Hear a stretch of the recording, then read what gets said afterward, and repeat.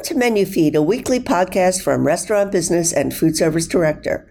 I'm Pat Kobe, senior editor covering menu, food, drink, and chefs for both brands.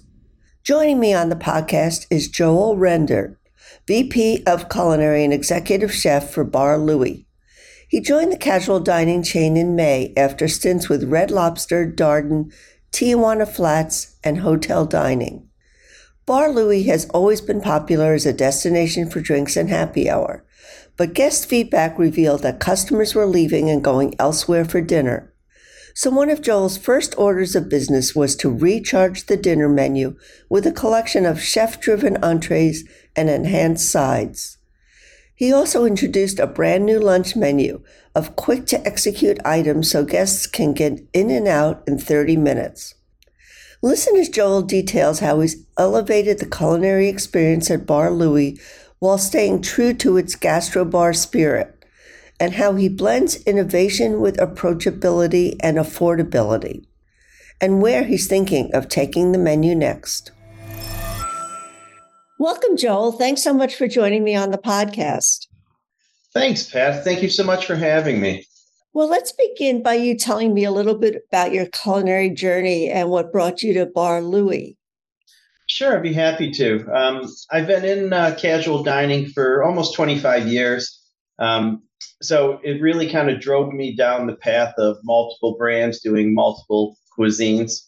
I started my career early on in the hotel business, working for just over 5 years with the Hyatt Regency Grand Cypress out of Orlando. And then from there, I spent the majority of my career with Darden restaurants, working for multiple brands for them over just under a 15-year period. Mm-hmm. And then from there, I was able to expand to a brand, Ruby Tuesday, again, a slightly older brand. Did a lot of great work with them. And then from there to a regional brand called Tijuana Flats out of Florida. And then found my way to Bar Louie, which has been an outstanding experience from the day I started. And you just started a few months ago, is that correct? Yes, right around May. So I did some work earlier on understanding the brand and seeing where they were at and some of the things they wanted to do. And then it just was such a great opportunity with the team, the brand, the food, the culture, that I couldn't turn it down. And are you still based in Florida? I am. I'm lucky enough to be able to work kind of like a hybrid position, so I can work remotely out of Orlando.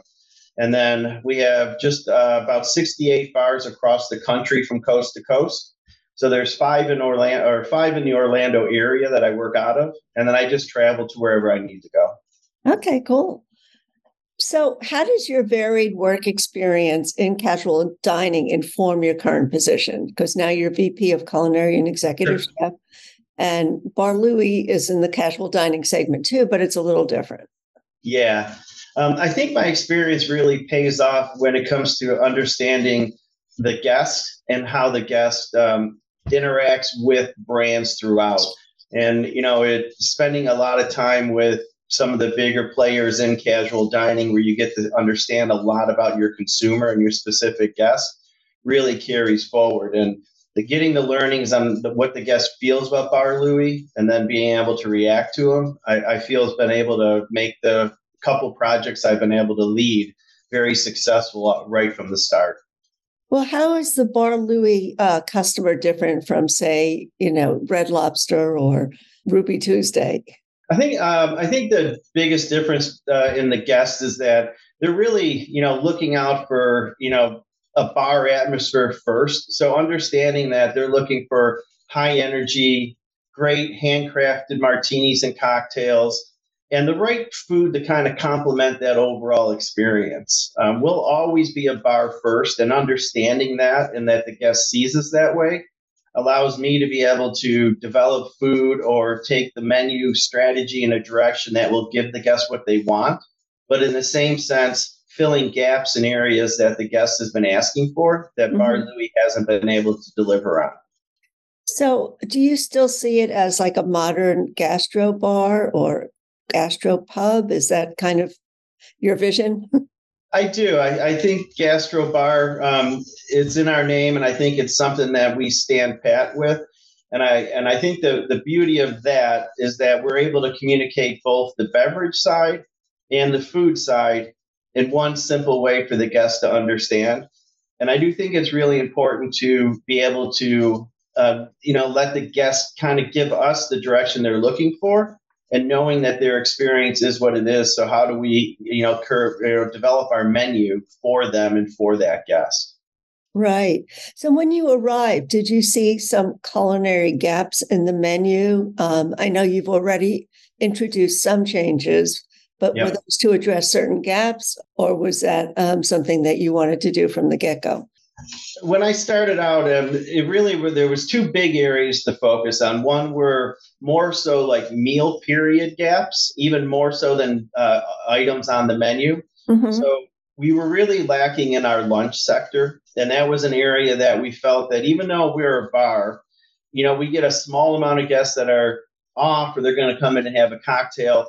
But the atmosphere is loved. Even if I didn't want to have a beverage during my lunch, I love the atmosphere. So I want to have lunch at one of my favorite locations. Mm-hmm. But we really didn't have lunch appropriate food. So we did put together a special lunch for $9.95, which gave you a good value, but it was also built around very much lunch appropriate food.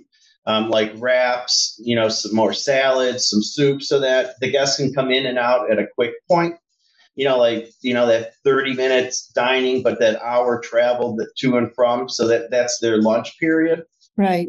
And then the other big gap we had, or the feedback we heard from our guests, were we love coming in for happy hour and getting the cocktails and the discounts, but we leave the bar to go have dinner. So we really had a big gap in our dinner offerings, which Mm-hmm. led to our most recent menu we rolled out in November, featuring our entree section that we call main plates, and Mm-hmm. really making those entrees, guest appropriate and guest approachable, meaning a lot of our menu has a lot of really innovative food items on it.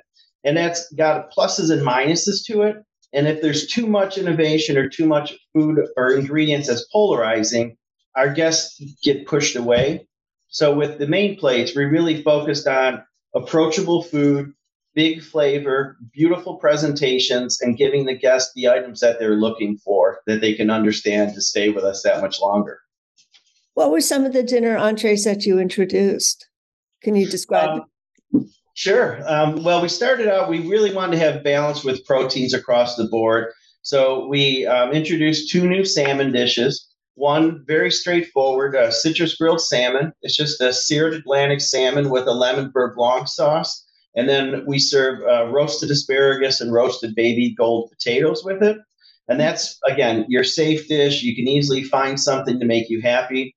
And then we took that salmon to another level and introduced a little bit more spice to it. So we have a Cajun seared shrimp and salmon combination, which is our number one selling dish in that section right now.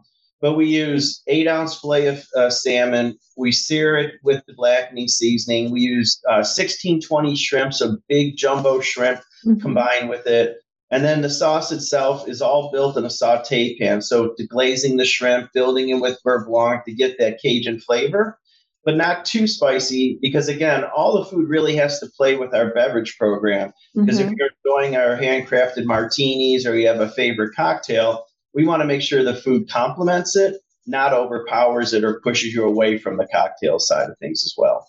Right. And did you introduce some like shareables and appetizers too? I thought I read something about that.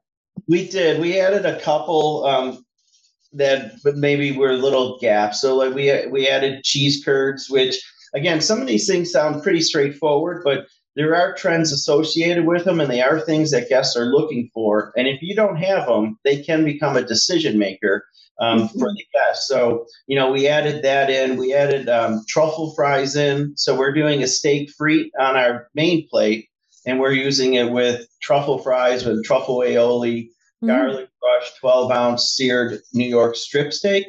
So then we took those fries and we also made it as a standalone appetizer in our bar bite section. Again, making sure the guests have the ability to have shareables, things they want to nibble on with a drink, or progress right into some of our, signature burgers, main plates, items like that. So was there anything on the menu that you wouldn't touch because it's really kind of a signature and it always did well for Bar Louie? There's a really colorful past with Bar Louie where they've kind of built their food up. But with some of the changes we've gone through and with COVID, it really wasn't like we absolutely can't touch this, but it was definitely things for us to be mindful of. Mm-hmm. And we did a lot of consumer insights work in the beginning to get an understanding of where the guest wanted us to go. But there was really nothing where the guest said, "Oh, please don't leave, don't touch that." There was so much more around. I wish you had something for me to stay for dinner. I wish your burger was slightly bigger than what it is. At the time, we were serving just a 6-ounce burger, which is a really nice, appropriate size. But the guest itself looking for value and how, COVID and coming out of it affected the price inflations, we really wanted to give the value back. We have to charge what we have to charge. But if your feeling is you get the value on the plate, so for me, it's always, if you're happy with what you get for what you pay for, then to me, that's where the value is. And taking up the burger size to a much higher quality patty as well really elevated that section for our menu with this as well. So what is the price range of the entrees on the dinner menu? So we have a starting point that's right around $19, and then they go up to under 30. So what we were trying to do is get your entry point below 20 and not going above 30. So even that steak frites with a 12-ounce New York strip steak, any other place you're going to be paying in the mid to upper 30s. For us, it's at $29. So wow, we really kept the price because we want the guests to be able to approach that section and not feel like we're just outpricing them and we didn't accomplish the goal that they communicated to us. For example, like that salmon and shrimp dish is right around $26. So to get 4 jumbo shrimp and an 8-ounce piece of salmon, that's a great size portion. And you're paying $26 for it. But what you're getting, I think, matches that price and is extremely competitive across our competitors. And did these new entrees and some of the new cooking techniques, which sound a little more elevated, did you have to do a lot of training with your teams at each of the locations? Yeah, and I wouldn't say it was so much like intense training to the new items, but again, coming out of what we came out of, it really needed to have more involvement in training. And that was one of the main pillars that I wanted to bring into the bars is if we're not executing at a very high level, which means, proper training, proper involvement, understanding the food better, we're never going to be able to give the guests what they're asking us for. So execution was very high. So the training itself was extremely important. And what we did is we took our training program all the way back to in-person training. So we brought all of our area directors, GMs, and KMs to central locations to where we could have hands-on training with them specifically. And then when we rolled it out to the system, we gave them ample time to not only train their staff, so they had 2 weeks to train their staff, but then they had 3 more weeks to roll it out slowly to the guests to get the practice and give it to the guests before they had to launch the whole menu. And it's really worked well with both the lunch menu when we rolled it and now with this dinner menu. That's cool. I mean, the lunch menu is almost fast casual prices. Yeah. So that's a great deal. And our strategy around it was, again, we're bar first. We feel like little polished casual in the cocktail food area for that dinner sector, but we're not afraid to play into the casual sectors as well. We're not shifting the brand, but for meal periods, that's where we'll break. And that's what the whole strategy was with the lunch, that people want value no matter where they're going. And the fact that we can offer, 10 different lunch items under $10, the guests have responded tremendously to it. Our lunch business has been up more than 10% from the day we rolled that out. And it just keeps, hold steady now, but it kept growing in the beginning part. So it seemed like that strategy has been beneficial for us. And do you find that your customers, I mean, there are some customers who want a high-end steak that costs almost $30, but there are others who might want an entree for like $15 to $20. Mhm. So there's like a whole, like gamut. Yeah, so I think so. When we put the New York strip steak on, it really was kind of like a veto vote getter. We're not trying to compete with the steakhouses, but when you're coming in and a person of the group wants a steak, we want to make sure we have a great offering for them. Mm-hmm. But across the menu, the price points one way are in the main plates or entree section, but we have 6 different burgers that are in that $11 to $15 range. We have a handful of sandwiches that are in that $11 to $14 range, and then we have a bunch of bar bites that price as low as $9 and then can go up to $15. So I think on price points, we have a very good variety, not only with food, but on pricing, so that when you're coming in, we really can cater to your personal experience. And I think with Bar Louie, one of the key pieces we have is that we really like to think of ourselves as a group of community bars rather than a chain. So each bar has its own little twist that belongs to that community, so that it does become your local favorite hangout. And that does connect back to the menu and the food that we're serving too. Do you do brunch as well on weekends? We do.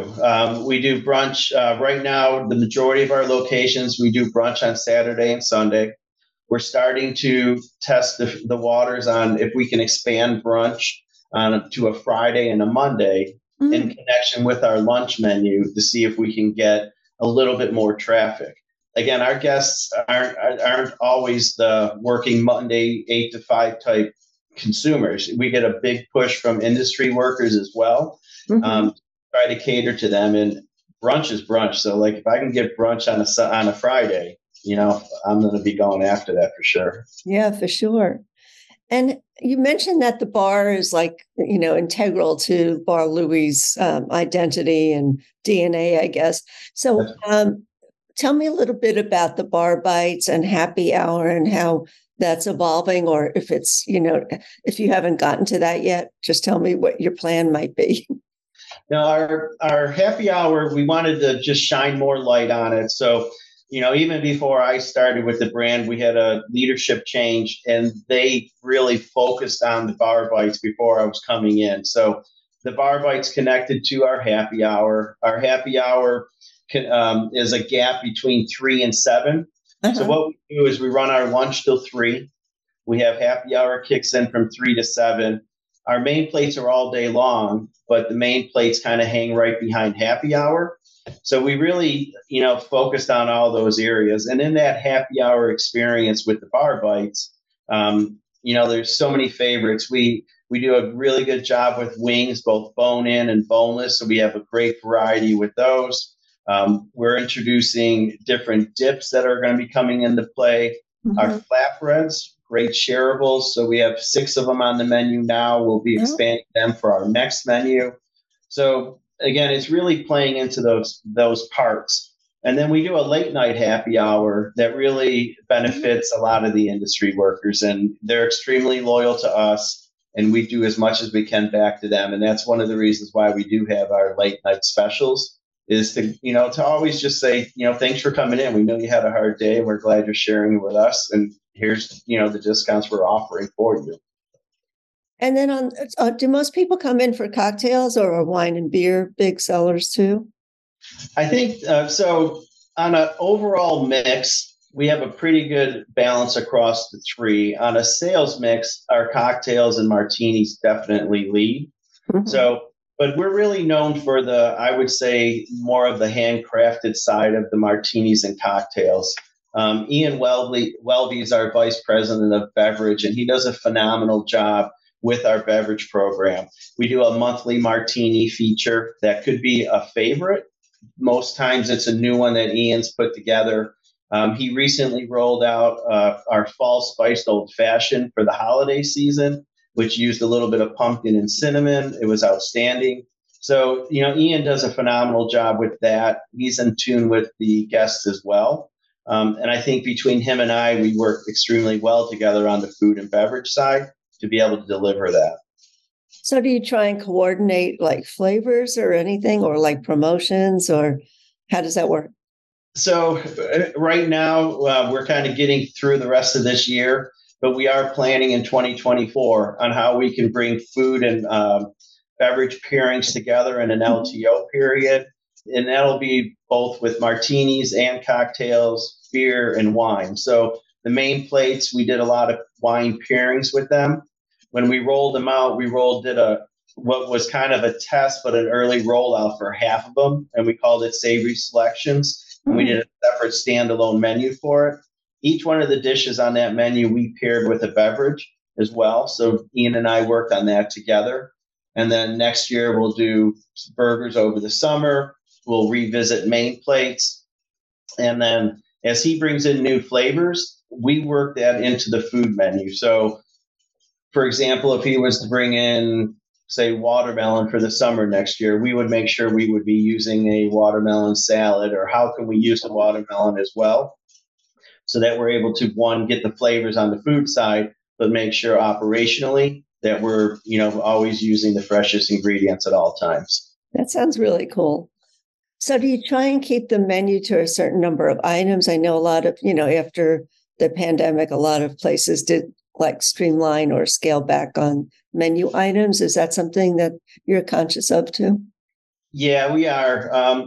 This strategy is really not focused so much on reducing or growing. We do want to try to stay consistent and be mindful of it. Mm-hmm. So if there is if we take off X amount and add, two more than what we took off, that happens to be what it is. But there is no desire to grow our menu any larger. I feel like, again, going back to the execution piece, we need to be able to execute what we do in our bars 100% to the guest's desire and how much they are satisfied with that. So adding more variety, even though at times may sound appealing on a marketing standpoint, we still have to be able to execute. And execution coming out of the pandemic is key. That's what people are telling us. And I'm the same way as a consumer. I really want you to be able to execute what I'm buying. I'm not as concerned with the price piece because that's constant, but you should be able to execute it. And I'm either going to be happy or unhappy on how you perform. So that's the mindset I'm bringing into Bar Louie's across the country, that it is extremely important to execute more so than anything else right now in the bars. And are you trying to attract a different demographic now with the menu revamps, like younger or more adventurous consumers, or I don't know? I think it's not so much about diving in after the new consumer. We definitely are trying to attract new consumers with a couple of different things, but our biggest focus is on lapsed consumers and then making sure our core loyalists stay happy. So we don't want to push them away with changes, but we have to get back to our lapsed users that love us. Mm-hmm. This thing with Bar Louie, when you talk to somebody, it's generally like, oh, I remember Bar Louie. I used to go there all the time. So it's like bringing those lapsed users back. And then again, the flavors and innovation as we continue down the line with food will, bring that slightly younger demographic in. But depending on our locations, we get a lot of the younger demographic, if we're around a college or in the different towns that our bars are located, we really cater to those communities and just being mindful to what we have, not to kind of mess that up. Right. And you're mostly in the Southeast and Midwest, or all over the country? So we're really across the country, coast to coast. I would say our highest concentrations are probably Texas, Florida, the Illinois, like that area. But we do have a footprint in California, mm-hmm. Arizona, all the way up into Massachusetts and along the East Coast. So it's really I don't want to say we are entertainment facility, but we really try to drop our bars where the entertainment is going on. So we have bars by football stadiums, bars by universities that we know that the bar life is going to stay and continue to grow. And that's where we want to be. That's interesting. So you did mention some of the things that you're planning for 2024. Is there anything else you can mention? Will you be doing more limited time offers or more seasonal kinds of things on the menu?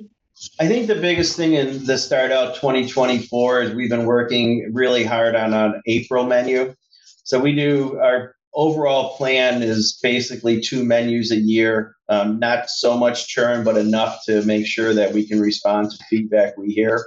Mm-hmm. So for the April menu, we're really focusing on our burgers. So with November, we kind of snuck in under the radar this new burger patty that I was telling you about. Right.